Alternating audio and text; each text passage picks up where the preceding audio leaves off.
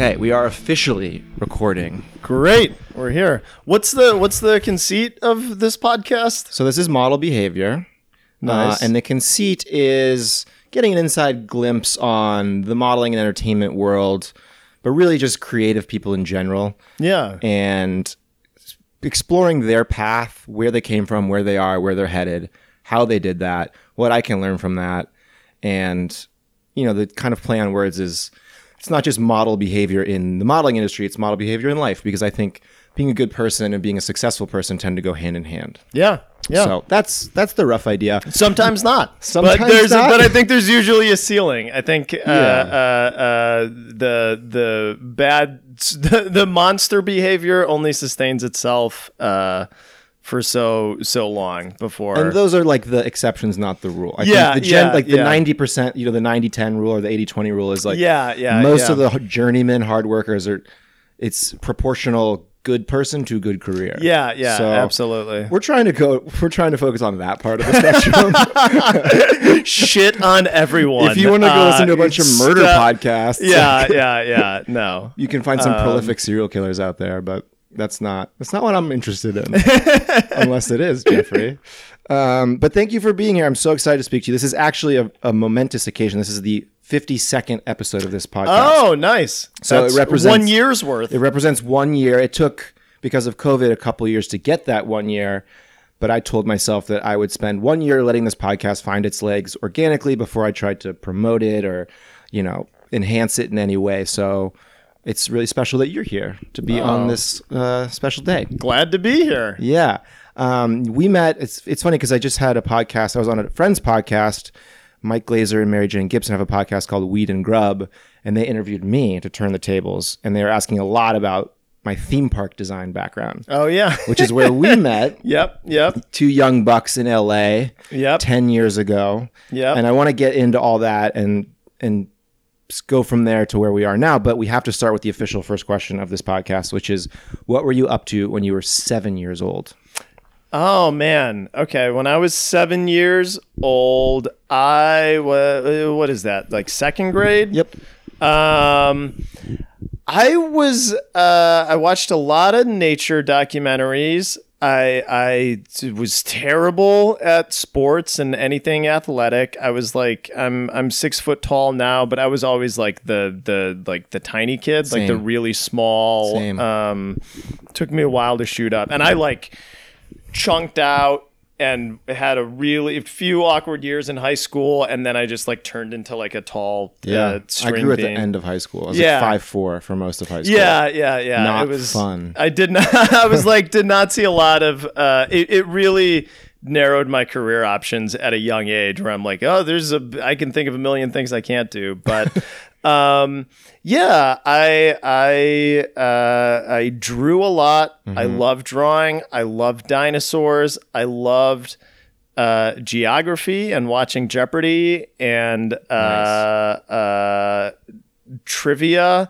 And I think that was pretty much it. You were a kid. Yeah. You were a fucking kid. It was normal. But I was a drawer too. That was like, I was an only child when I was young, and my sister came along later. But as far back as I can remember, there was just a stack of paper and a tackle box full of markers next to me. And I was watching Nickelodeon and just drawing. And I don't know where it came from. I think I just came out of the box with that inclination, and my parents bought me this and that, and I gravitated towards the art supplies. Do you have any idea where it came from for you? Yeah, I think I think it was my aunt who probably so I grew up in a house with my mom for the first 4 years of my life. She was a single mom, and I lived with her and my aunts in my maternal grandfather's house, and my grandma was there for a while too. And it was like, and they were very young. Like my youngest aunt was like 14, you know, and when you're a kid, she's 30 to you, but she's a teenager. But young teenager. Yeah. And it's like some of my mom's sisters were just going off to college, and I think they were very like edgy, cool, wanted to be hip, like you should be an artist, kid. Put the crayons and markers in my hand and encouraged me to draw on paper. And I think, I don't know when it was, but it's like when you're a kid, like you do something like that and someone's like, hey, good job. And then you're like, oh, that's the dopamine hit in my brain is compelling. Let me do another drawing. And then you get another good job. And then all of a sudden it becomes this like reinforcing feedback loop of this is a thing that I do well, or it's a thing that I'm talented at. And it must have given you joy. No one was forcing you to practice drawing and get better at drawing. Yeah, no, it was a way to, I wanted to be an architect like the whole time I was a kid. And it's like, I would draw buildings and I would draw maps and I would draw roller coasters and funny. Yeah. I was huge on graph paper. Yeah. Like, my God. I would just design buildings and boats and things I had no clue how they were designed. But I was like, this is how a mall that I would want to be in would go to would look like. And I was very similar, and I used tracing paper a lot. That's how I like kind of taught myself things. Yeah. But it's really cool that you had these influences that were younger and more like be an art, like not just go draw, kid, but like be an artist. Yeah. Because I had the flip side experience where my parents were both older because they both became doctors and they went through medical school and residency and then had me, and they gave me all the access to the art supplies. But it was always, I think it was unspoken, but it's like art's not on the table. Like that's even though I had an uncle who's a portrait artist and all these things, like. It was like, no, I'm going to be a banker. Like I'm going to make money. Yeah. No, it's wild. It's my aunts, all like 3 of the aunts I was closest with married or partnered up with artists or people in the art field. So it's like I had enough none of them, no disrespect to them, but none of them were like wildly like successful, but they were like making a living, like doing it. One of them was like dressing windows for department stores in downtown Chicago, and one of them did graphic design at a newspaper, and one of them built guitars. And it's like, oh, cool, like this is a thing that people can do and can be happy. And that's such an important point, because I think what you see is like the skyscraper successes, the like Damien Hirst who's selling a painting for $100 million, and you're like, those are dots, like what the fuck? I could never do that. But like the goal in art is just to make a living. Like as with most professions, if you're an accountant, you're not like making 20 million a year. You're paying for a single family, and like that's great. Yeah. But I think people, they think if you don't have staggering success in acting or art or music, like then it doesn't count. Yeah. But that's not true. Yeah, no, it's I mean, it's like the measure of success should be happiness. Like, Absolutely. are you fulfilled? And it took a lot of like, I'm a huge like David Lynch fan, and there's like a short documentary called The Art Life about him. And it's just like, he really lives that life. Like he's a tremendous filmmaker, like one of the best, like does such amazing things with light and sound and color and cinema, but he also just loves to paint. And it's like, that's what, like, he wakes up and he has coffee and he smokes cigarettes and he just paints every day. And he meditates. Yeah, and he meditates, which is he's huge on that in terms of creativity. He's very I don't know if I would call it spiritual, but he is. He's very I feel like he's like connected to source or something. Yeah, I read a book of his called Catching the Big Fish. Yeah, oh, I love that. Which is about his journey with TM, Transcendental Meditation. And he's like, there's a well in you, and like you need to dive into it. And I think he does morning and night TM meditation, and it's pretty convincing. Yeah. No. I've done TM. It's a very wonderful experience. He talks about like the importance of expanding your consciousness. Like if you have a golf ball sized window of the world, your perception of things is going to be golf ball sized. And if you expand that to a beach ball, you're going to have a beach ball sized it's the goldfish effect. Yeah. It gets bigger and you experience things differently, and they mean more, and you're more open to synchronicity and chance and finding things. And it's for someone who's like very anxious by nature, and that shows up artistically and creatively as like control, this need to like, everything has to be perfect and we have to figure it out, and X has to lead to Z and it has to be like this because that's comforting. It's like building a machine or something. It's nice to also like just pivot and do the opposite and just find it. Just like, the David Lynch method of making movies is like, come up with 90 ideas, and when you have 90 ideas, you have a movie, which is like the opposite of everything I've ever learned or thought. But there's something to be said for that, putting in that groundwork of thinking about and developing 90 ideas, that you're probably getting exponentially better ideas as you learn how to come up with ideas, which there's this play between buckling down and doing the work, and then letting all the work do itself. Like everything you've jammed into your brain and like all the rote knowledge you've consumed, then let your brain work in the background and find that magic that like feels almost magical. Totally. You get what I'm saying? I think that's the thing too, is like also giving yourself permission to work or find out what that means to you. Like, I think for a long time, I was really afraid that I was lazy, like, especially in college and that, because like other kids would work really hard and I would like try to work and I would try to put in the hours, but there were just like things that didn't like make sense to me, where I'm like, I would try to draw a cartoon head and it wouldn't look like my classmates, and then I'd be like, well, fuck, shit, that's not going to work. Oh God, what do I do? And then you're in this like brain spiral, and then you're like, okay, well, maybe I'll watch a YouTube video, or maybe I'll do this. Like it's this defeatist anxiety or something that I think comes from not understanding it. And just to bring it back to all the David Lynch stuff, is it's like this, it's not about like drawing.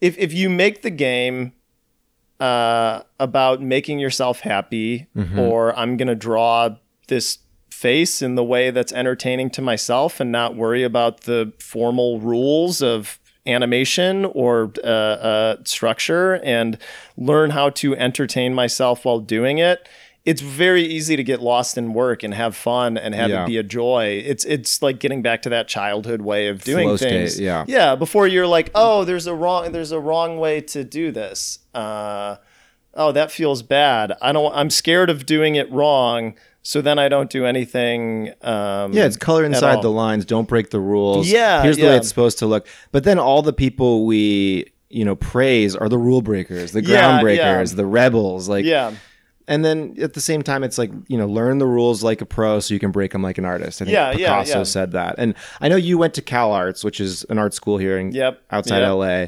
and it's like, you took me there at one point, I think, for like the senior showcase. Yeah. And there's like a naked pool and everyone does drugs, and it's super gender bending even before that kind of became vogue. And it was sort of the opposite of my experience in college, even though I studied fine art, and I was a little jealous of your experience because it seems like it creates an environment that is in the best interest of getting you out of your head and allowing you to create the joyful stuff. It felt safe. It felt like a safe bubble on this hill in suburban Valencia, which is like about as suburban as Southern California gets. And it felt like a safe place to experiment and to try things and to not be afraid of making mistakes. And I really value that, especially in anything artistic, like in studios that run themselves like that, schools that function like that.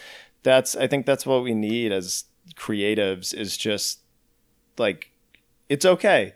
It's okay to try things. It's okay to like push things to be different. Like, that's what we need more than anything else. And on a big and small scale, like you're talking about drawing this head, like, try something. But also career-wise, try something. Yeah. You know, we both met, I had just moved to LA. I was 24. I think you were 25 or 26. Yeah. We both got hired, or I transferred from Jordan to this theme park design company, and you got hired as an animator or a concept artist. Yeah, I was a concept artist. Yeah. I would paint architectural elevations with textures. Yeah.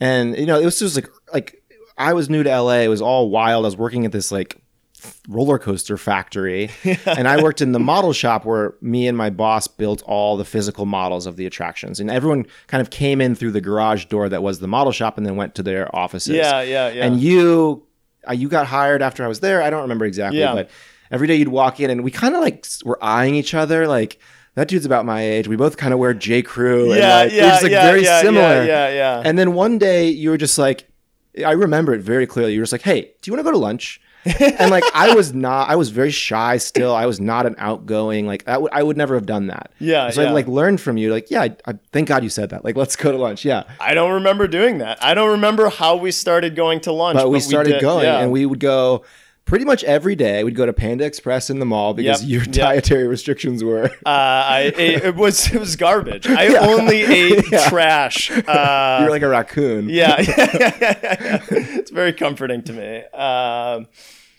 But we would both go to lunch and mostly complain about what we were doing and what we weren't doing. Yeah. Because you were doing concept art. I was building models, and it was really fun, and I was learning all this stuff from my boss, and I really liked working with my hands. But as the novelty wore off, I was like, this isn't going to fulfill me for the rest of my life. Yeah. And I think you had a similar feeling about, you know, the work you were doing. I was trying to finish the book I was writing. You were, you know, talking with some friends who were screenwriters and trying to get like little side moonlighting hustles to do that. And at a very similar time, we both found our ways out and jumped ship. Yeah. But there was a lot of like just sitting at lunch, and the mismanagement of our company aside, we just weren't where we wanted to be. No, totally. We were close, but we knew it wasn't right, and we were trying to wiggle our way out of it in the smartest way possible. Yeah. And I remember very clearly, again, one time you were like, you need to, because I was like, I don't know, like, I've got this book, but like, I still always have wanted to be an actor. I hadn't done any acting or modeling, anything like that. And you just like looked at me and you're like, you need to find this image in your head that's like laser focused about where you want to be, and then just drive towards that. Put your head down and drive towards that with all you have. And as we sit here now, I'm pretty sure you've done that over the last 10 years. Because like you wanted to write, and you left from that company, you got a staff writing job on Gravity Falls, an animated show, and that moved into developing a movie with your good friend, and that movie just got nominated for an Oscar. Yeah. Best animated picture. This weekend. Yeah. We will lose to Encanto, but it's going to be fun to be there. But you and Mike Rianda wrote The Mitchells vs. the Machines. Yeah. Which was on Netflix. And I'm not an animation guy, and I loved that movie. I thought it was fantastic. And I'm not just saying that because you're my friend. Like the themes in it about like the robot apocalypse and our obsession with technology were just done in a very graceful, entertaining way. And it's such an accomplishment just creatively, but also like on paper. Like you guys are nominated for an Academy Award. So it's people will sometimes say that to me, like, which also I'm not technically nominated. I'm the co-director. The royal you. Yeah. But like people say that, like, oh, I bet you never could have imagined like that you'd be nominated for an Academy Award, and I hope this doesn't sound arrogant, but I'm like, oh no, like that was the plan, like that was the goal, like that was like, since I was like a blue collar kid in Chicago with no connection to this world or no knowledge about it, practicing your speech in the mirror. Yeah, I would like see that on TV and be like, oh, that's like that's where the cool stuff is happening. And it wasn't about the celebrity or the glitz or the shine of it. It was it was like the celebration of art. Yeah. It was like, oh, these films that aren't the Matthew Broderick Godzilla or whatever I was watching in a theater with the Puff Daddy song over it. Yeah. Sampling Led Zeppelin, Puff Daddy stares down Godzilla in the music video. Check it out; it's delightful. No, it was like, oh, that's like I think it was like, I want to be celebrated as an artist. Like, I want to make a thing in my life worthy of this and what I'm seeing on TV. How do I do that? And like being nominated for an Oscar, winning an Oscar became like a tangible metric that I could measure success against, or like because it's like, oh, I want to be successful as an artist. What does that mean? Like, I want a paycheck of X amount of dollars, or I want to be have this many Twitter followers, or like that didn't exist back then. I think it was like, I want to do something prestigious that is recognized. Yeah, recognized. And then the crazy thing is, like, the story structure of any good movie, it's like by the time you get the thing that you want, like, it's not the thing that you want anymore. Yeah. Like the Bong real Joon-ho treasure was like pure the love. The friends you made along the way. Yeah. No, but in an extent it was like finding this like career that I really love, and like collaborating with people and being able to empower artists and push ideas through, and like build a team and have people contribute ideas, and then like put them into a theater is like a really fun. I don't know. It's like being like a professional baseball coach or something. And do you think, this has been such a long process, and you've sort of arrived at this predetermined destination that's been in your brain since you were a kid, like you said. Yeah. And on this podcast that I was recently on, I was kind of outlaying my weird life story. And I was like, I had this weird plan to like move to the Middle East to work for this roller coaster company, then get transferred to LA, and then sort of like somehow find my way into entertainment. And they're like, so you did it. And I was like, yeah. Along the way, I didn't have like a piece of paper above my computer that was like, this is where we're going. Yeah. It felt like I lost sight of that plan so many times. Yeah. And then to look back, you're like, oh, I guess I wasn't that far off course all along. There were the times where I considered, oh, am I going to do this for the rest of my life? Or maybe I want to do that for the rest of my life. But I just kept coming back to like true north. No, there's a lot of different hats I tried out, like the theme park design was like adjacent to what I wanted to do, but it wasn't quite that. And it was at a point when I had no means to do what I'm doing now. And it was like a good bridge to that. But, even writing for TV, like being a staff writer, like I found this, about myself. It sounds, diva-ish or persnickety, but it's like I like working on my own ideas. Like it's not even that. It's like I find myself needing to be my own boss, because I kind of have to like try things out in my own way and figure it out. And I'm now. So when I'm like, even with Mitchell's, like we spent 5 years on that. We wrote so many pages, put so much into that. At the end of the day, like it's about Mike's family, and it was his story, and it was his project, and I was there to just be an idea machine to throw up options for him to pick and choose, and we're very like-minded, and he's my best friend in the whole world. So 9 times out of 10, we'd agree on things, but every once in a while there'd be something where I'm like, I wish we had done it that way, or I wish we had done it the other way. Would that have led to a better film? No, I don't know. Maybe Different not. film? Yeah. But yeah, it would have been different. It would have, like felt truer to my heart or something. And Yeah. I think that's the nice thing about like just drawing or painting is it's like it can be exactly what you want. Yeah. And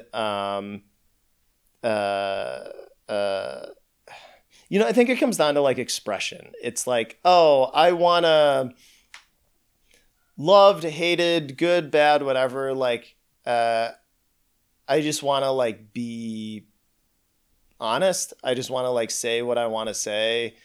And when you're beholden to someone else's vision Yeah. to whatever extent, like you may get your creative touches in and get to flex that muscle, but the final product is not going to say whatever you want to say in the way you want to say it specifically. Yeah. No, totally. And there's this inspirational quote that's like, build your own dream or someone else will hire you to help build theirs. Yeah. And it sort of rings true. And the other, like, if you want to go into work and do your 8 hours and like make your paycheck and then go home and take care of your family and that's your goal, like that's fantastic. Yeah, That's a great mission in life.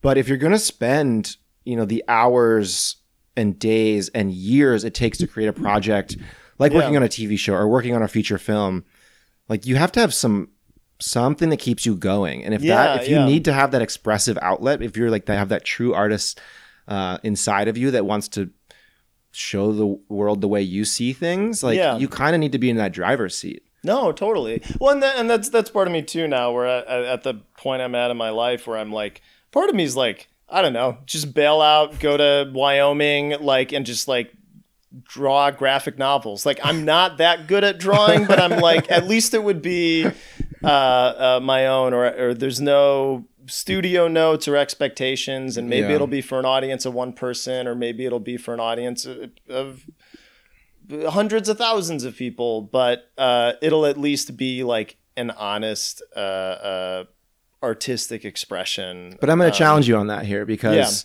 I have those thoughts too. Like I want to just like have my little cabin in the woods where I just like furiously make art and then toss it over my shoulder and someone deals with it and then brings me the returns on it. Like, yeah. But at the same time, like I know that's not me because like you, I've had those stars in my eyes about the accolades, about winning the Oscar. And the person who goes and does that wasn't a 10-year-old boy in Chicago wanting an Oscar. Yeah, no. So it's romantic and I totally understand it. But if you want it, you could do that tomorrow. Yeah, but you're not going to. It's also fearful. It's also like, it's like fear-based. Because I think there's that part where it's like, at some point you start to get scared of losing what you have. And you start to get, it's like, is that impulse to make my own work on my own terms a empowered decision, or is it like, oh, I'm just afraid of like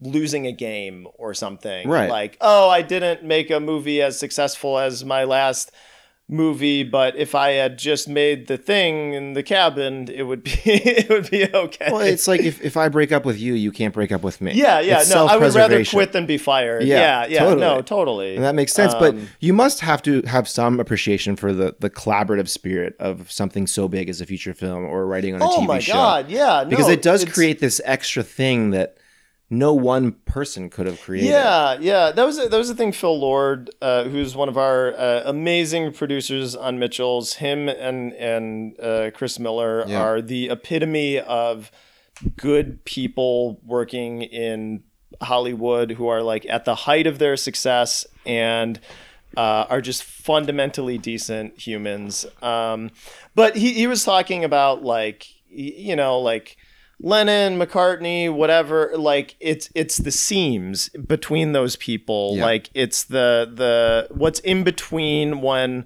a group of people get together and collaborate. That's the magic thing. And you can't like point to any one person or any one thing. It's in that like space between them. It's the connection. Yeah. And it's the same with, your art. I'm a big fan of The War of Art by Stephen Pressfield. Yep. I recently restarted reading it because I always have to go back every once in a while and fill up my cup at the well.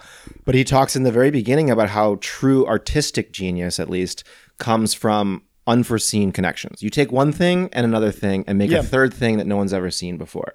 So I'm doing that with I'm taking the medium of food and then my perception of serial killers and creating something that like probably no one else has ever thought of. Yeah. And that's interesting. But like, I take that little special quality I have, and then you take the weird things, you combine things, and then we combine those, and it becomes this like fractal of like combinations that then gets infinitely intricate. Yeah. And you like it's one of those things where the sum is so much greater than the parts totally. You know what I'm talking about? well, yeah, but and I think it's like my experience of making a big budget studio animated film is the exact opposite of everything I've just been saying about like solipsistically, like I don't even know if that's a word, but like being in a cabin and just like having complete control, because it's like Mitchell's is a product of I think that we did the math. It's like 680 something people, and another thing that we learned from Chris and Phil is just like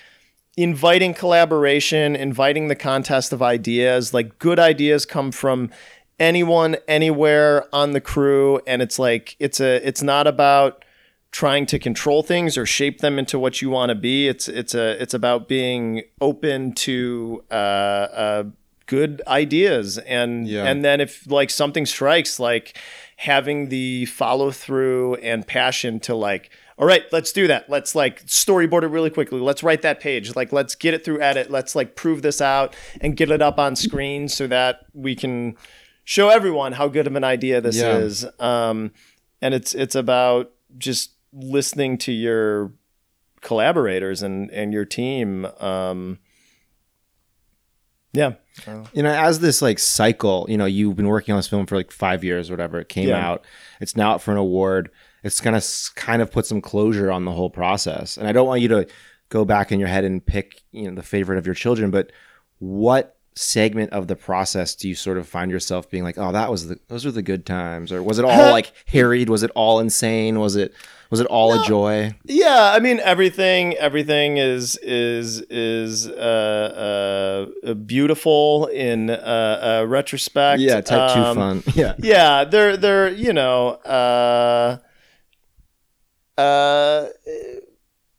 everything sucked and everything was great. It was like really hard. Like there are moments that at the time I would go in at like 7 a.m. on a Saturday, and I'd like get a donut on the way, and I'd like sit down in my office to like eat this donut before me and Mike started spending the entire day writing. And then like Mike would like basically kick in my door and be like, okay, here's what we got to do today. We got to write this. We got to do this. We got to go over this.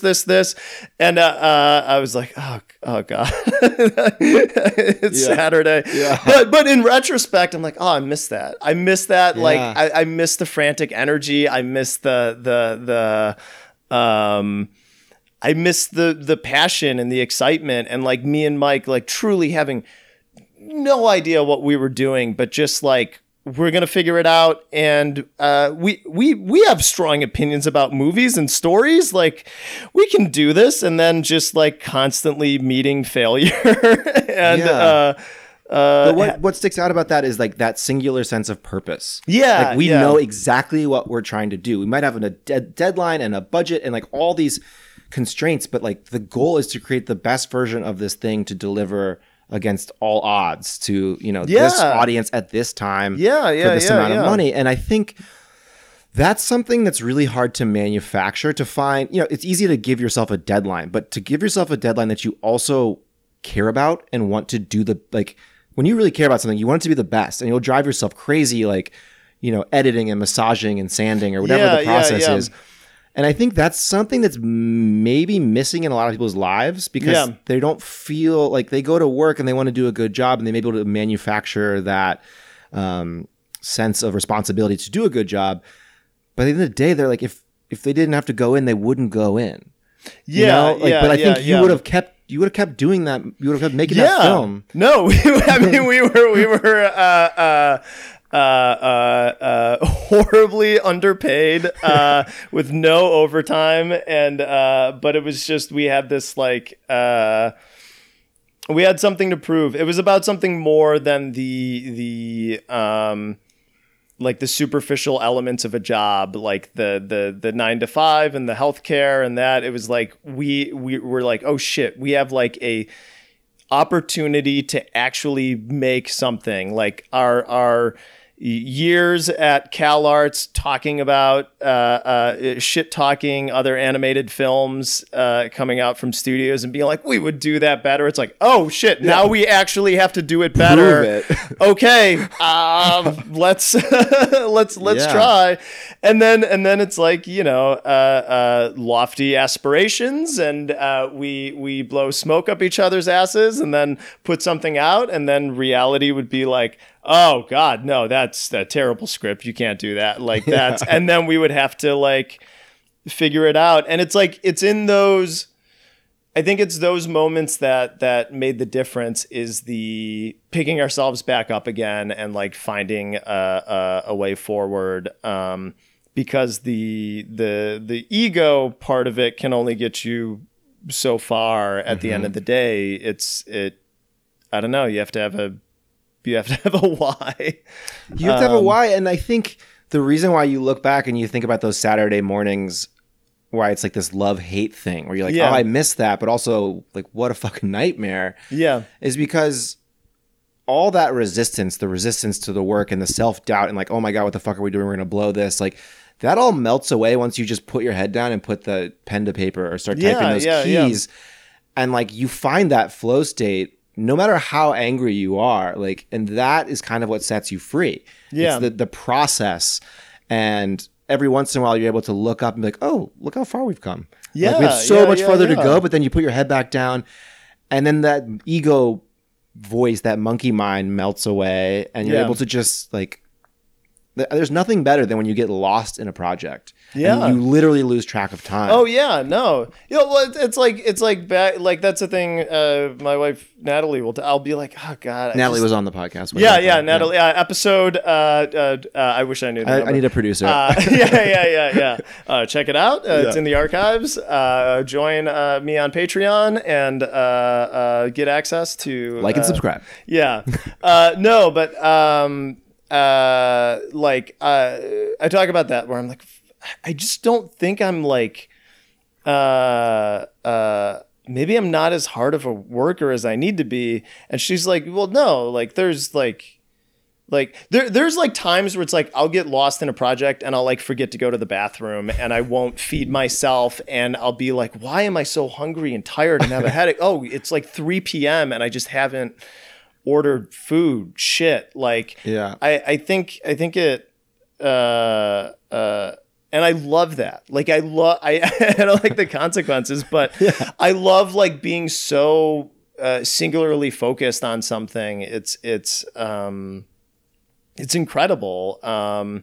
And sometimes it leads to good results, and other times you're just like moving pixels around and it's nothing, but it's fun to try. It's fun to be in that feedback loop of like thought, try something, no, try something else. Yeah. Yes. Try something else. Wrong. Try something else. Right. And you can just like be lost in that for hours. Well, you're lost in the present moment. And like, isn't that what meditation and drugs and like all these things we're doing, the flow state, like we're all trying to get to that place where my dog exists all the time. She's just like, here I am.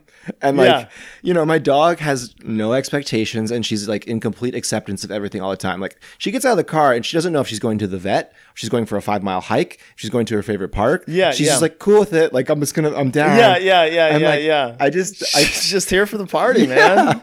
And like, I think with our big brains and all our words in our head, we lose track of that. And we're so worried about not being where we want to be or where we need to be or where we think we should be that we're like, dude, you're right here. Like, you're right here. Yeah, you know? And that's very, I don't know, pseudo Venice Zen maybe, but. No. I think it's the older I get, the more open I am to, I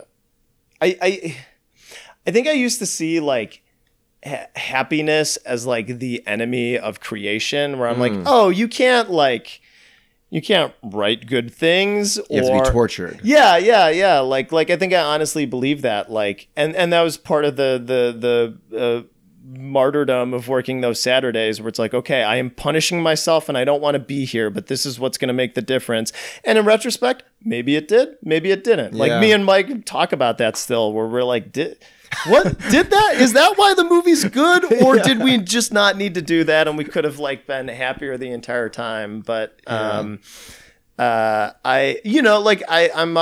antidepressants because I was a very depressed person and had a lot of issues with anxiety. And I think it was like really fearful for a while. Like, oh my God, if I do this, it's going to like take away my creative edge or something. And I think I believed that it did even for a couple of years. But now I'm at a place where I'm like, oh no, like I'm more creative. I'm not operating from a place of fear constantly. I'm operating from a place of abundance and generosity and feel safer and more experimental and more daring and more all the things that lead to good creative decisions. But I think what you're kind of circling, happiness is great, but happiness is like an extreme emotion. Anxiety is an extreme emotion. Contentment is like pretty tight because you can be content all day. Yeah. And you might have spikes of happiness and some moments of frustration. Yeah. But like that baseline, that's what I want to elevate. Yeah. I want my contentment to be like really nice. And you're content, going back to all this, like when you're in the moment, you're content when you're working and you're not thinking about the looming deadlines and whatnot. You're content when you're just with your wife ordering Thai food. Yeah. And like, yes, date night is great and all, like, the where were you just in London? Like, I'm sure you had some great spikes there, but like, that's 1% of your life, if that. No, totally. Your day to day is what you should work on elevating, right? Yeah. Oh no, absolutely. And it all feeds into each other. Like I think I do a better job at work. I think I'm better at making movies the happier I am as a person, and hopefully my current project will prove that out. That's the theory. And there's great artists and books and plays and work that's been pulled out of agony and addiction. Mad Men. Yeah. And that's cool, and I love that stuff. But there's also David Lynch in a shed painting, making my favorite stuff, and he just seems really content with his life. And do you think sort of the scale of a giant movie, you hear about James Cameron being very difficult and very demanding, and you hear a lot of stories about people being very type A, very like, oh, he's a troubled genius. And you don't hear a lot of, on the flip side, stories about like, no, it was a really great set. Like we were wrapped at 4 p.m. every day, and like we were fed great, and everyone was happy. Like, you don't hear that story as much because it's not as exciting. It's not as like gossipy. Yeah. But it's not capitalist. It's not like, oh, we struggled through adversity and overcame, and it's because of our cleverness and our work ethic and everything that we got there. It's not sexy in the same way. It's not sexy, but do you think it's necessary? What I'm asking is that a function of how these big studios operate, where you just can't create the same attitude that David Lynch has in his shed painting and bring it to a bigger scale like that because of budgets and deadlines? No, I think there's an aspect of that. Like if you're making Titanic, like the amount of extras that you have, the amount of things you have to wrangle, the amount of moving pieces, the amount of like, if you're making a Star Wars movie, like the number of cameras you have on set and the size of the crew and just the number of people who are looking at you to make a decision. Mm-hmm. I think it requires clarity of communication. Yeah.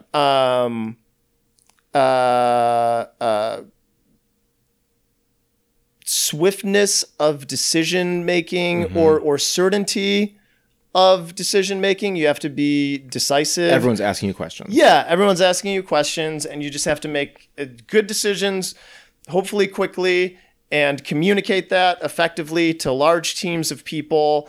And then also be a morale cheerleader and lead everybody. And I think sometimes elements of that get confused with like just being an asshole. Yeah. Like, get the fuck off my set, or I'm gonna tell you what to do. And look, I haven't worked on a live action set, so this is what I've gleaned from anecdotal stories from people who have. Mm-hmm. I think sometimes you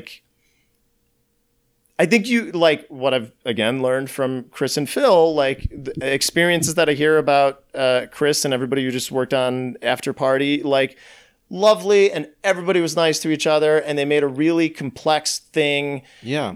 Very well, and it just, you can do all of those things and be kind and supportive to your crew, and not at the sake of the final product. Yeah, like it's not necessary, and that's kind of the answer I was hoping for, because I've been on a lot of sets, mostly for commercials, and I've been in the background on some film sets and some big stuff, but like even in the commercial world, I've had one director in particular. I was like, this is like. I was scared to speak. Like I was scared because he was just so hot-headed, and like we were working with a dog, and it wasn't going well, and like he just wasn't handling it well. Yeah, he was barking at everyone. Not the dog. The director was barking at everyone. The dog was chill. The dog was great. I would work with that dog again. We actually wanted the dog to bark, and he wasn't barking. Yeah. But and at the same time, I've been on sets where it's for Apple or some giant client, and everyone's like, "Oh, it's gonna be an easy day." Like, we'll get your shot done. Like everyone's just chill. Yeah, and it's like, what's the disconnect? Like one's an Apple commercial, one's a car commercial that's only going to be shown in Mexico. Like, is that just that dude? Like, what is it like?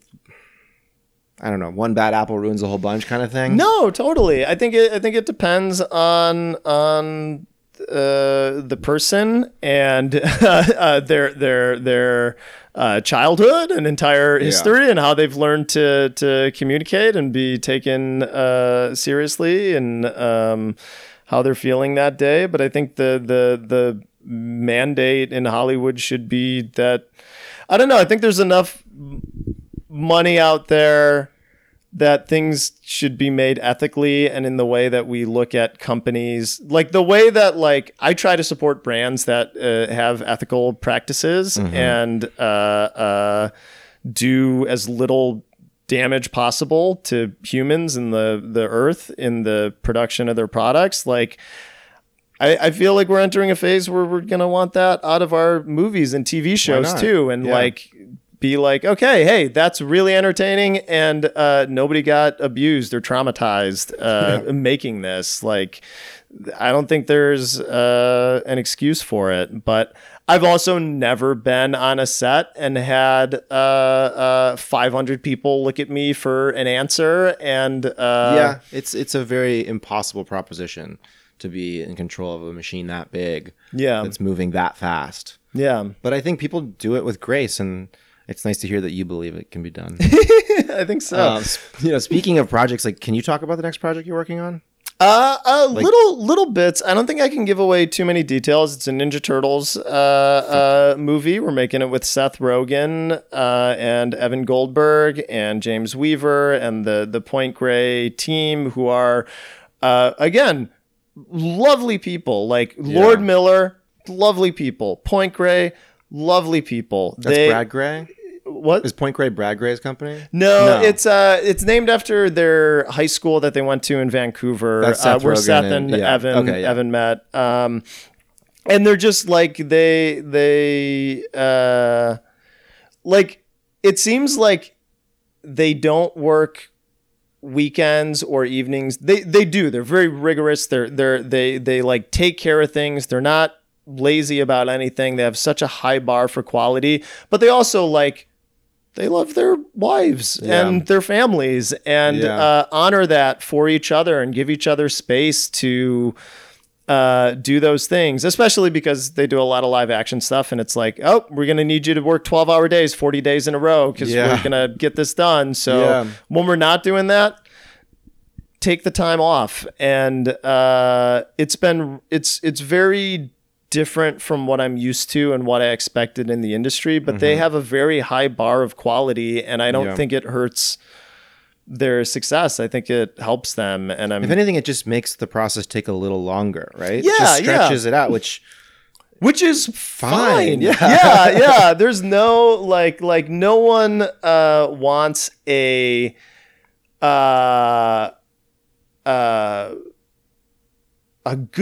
slightly less good thing, but thank God we got it on the date that we wanted it. Like May 7th. Yeah. Like I think streaming's changed that too. It's not like, okay, we need to sell this many advertisements in Q3 to make our investors happy. It's like, you can release all the episodes at once. You can release them weekly. You can release them at any time during the year. People will watch it. There's a captive audience. Like, I think the business model is changing. Just like, do whatever the fuck you want. The Wild West again of content. I mean, all these streaming platforms now are going back to like episodic releases, and I'm kind of pissed because I like binging. I don't want to wait a week. I've got used to the to the binging, but I've also found myself like enjoying it more. Like a show like Yellow Jackets, like I don't know if I would have enjoyed it as much if it wasn't. It's a great show, but it was like eventized. It's like every week. It's like, oh, what are we going to do? And then I'm thinking about it in between. I'm like, shit, what's going to happen? And it became a more rewarding, rich experience watching it than if I had just been able to like burn through it. See, I binged it because I got on the train late. And I thought it was really well done, really compelling characters. It took a while to like move the story forward. I was like, what is happening here? Yeah, totally. So we'll see what happens in season 2. I'm excited to watch it though. Yeah. What else are you watching? We're watching the new season of Marvelous Mrs. Maisel, which I love. We just finished Pam and Tommy. Shout out to Point Grey. We're you watching any of the scammer documentaries? Like, you know, we watched the Tinder Swindler. Tindler Swindler. Yeah, that one. I think there's like a lot of like. I think there's some like. There's a lot of documentaries that get made that are about really interesting subject matter, but they aren't particularly well made from like a filmmaking standpoint. And they're also stretched. Like this could have been 2 hours. Why is it 8? Why is it 10 hours? No, totally. Like Tiger King is like that, where it's like very fascinating characters in that, but it's not like a well-made thing. It's not like Hoop Dreams or like Stephen James documentaries or Minding the Gap or. I think it's just because of the content vacuum. They're like, we need more. Tiger King. And they make it a live action or not live action, but like a reenactment Tiger King. There's like a now show that it's with Kate McKinnon, and I started watching it. And I was like, yeah, this is great, but like the real thing is the same and a little better. No, totally. I'm like, it's this. I think the story's more interesting being about like it with the holy shit factor of like, oh my God, this is real. Yeah. And when you separate from that, when you fictionalize it, it loses that punch. It loses that like, jaw drop. I just quality. saw 2 years ago. Like, I was there when we all watched it. Like, what new is this going to add? And then because it's fictional, can I believe that? Can I be invested in that?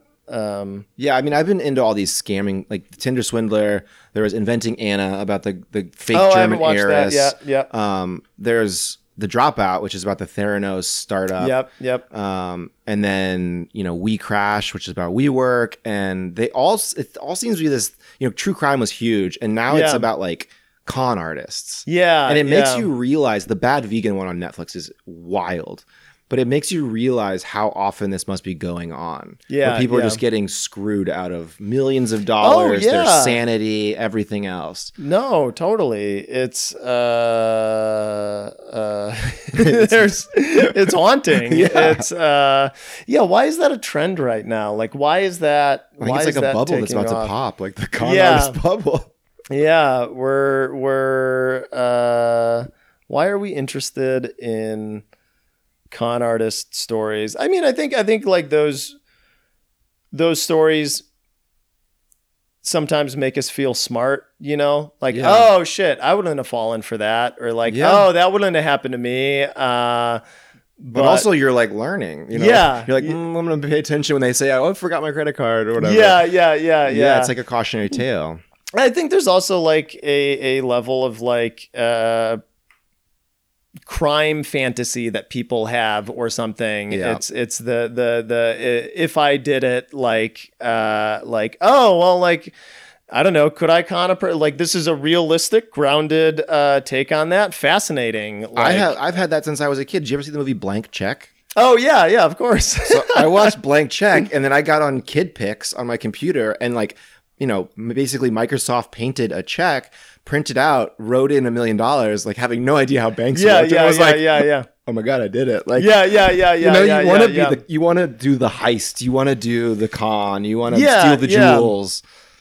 Maybe you want to beat the system. You Yeah. want to like there. I think there's like an innate human desire to. I think we know that we're living in a very unfair world, especially societally, and it's like an underdog story of like, oh, I gamed the system, I beat it, and the system doesn't care about me. You know? Yeah. Like, oh, that inventing Anna girl, she conned some huge bank out of like $40 million, but it's like, oh, those banks are insured. Good for her. Like, I'm rooting for her. Yeah.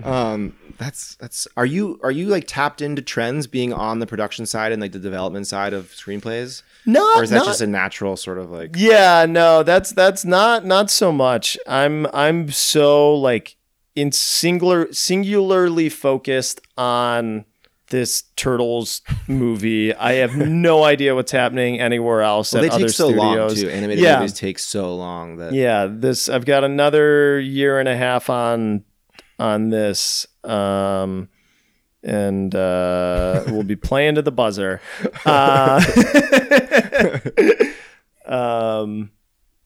That's great, man. I mean, I'm just always so inspired by you. I've been inspired since you were brave enough to ask me to lunch. I was inspired when you quit your job slightly before I did, you know. Yeah. And it's amazing to see what you're doing now. Do you have any last bits of wisdom or advice for, you know, our audience is just creative types. So like, don't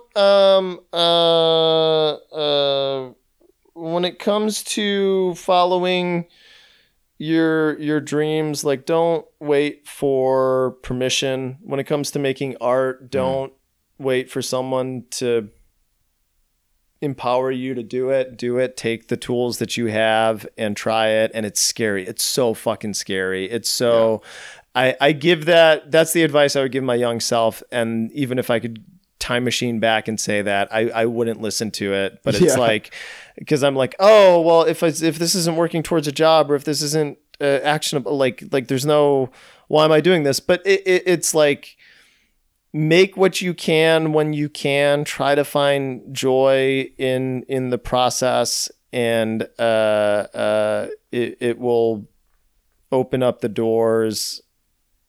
It will lead you further than trying to tick a box or fit in the way you think you need to do. Like, you know, hiring on the Turtles movie, like we often I find myself hiring a lot of people who haven't worked before or worked in their roles before, because they have their own ideas. There's no like, just smart people, creative people who, you know, I can make you into this. Yeah, that's another Phil Lord thing where it's like, we need poets. Like, like we have like teams of people that can train people to do a job in the studio way of doing it, but we need the people who have like the voice and the inspiration and their own style of doing things. And and the marketplace proves out that that's a reliable success path. Like, people want new things. Like, it's like what you were saying. It's like that combination of three things. Like, you want something that both feels familiar but is completely new and surprising. And it's a fresh take on something comforting. And I think it's great advice, and it's almost hard to like dismantle. It's just like, keep pushing forward creatively. Like, you don't know which tangent you're on or which vector you're on, but like it's all helping your final destination. Yeah, right? yeah. You know? Oh, and stay in it. Like keep the fight alive, and just work as hard as you can and are able, and take the opportunities, and just keep going for it. You can do it. Yeah, no,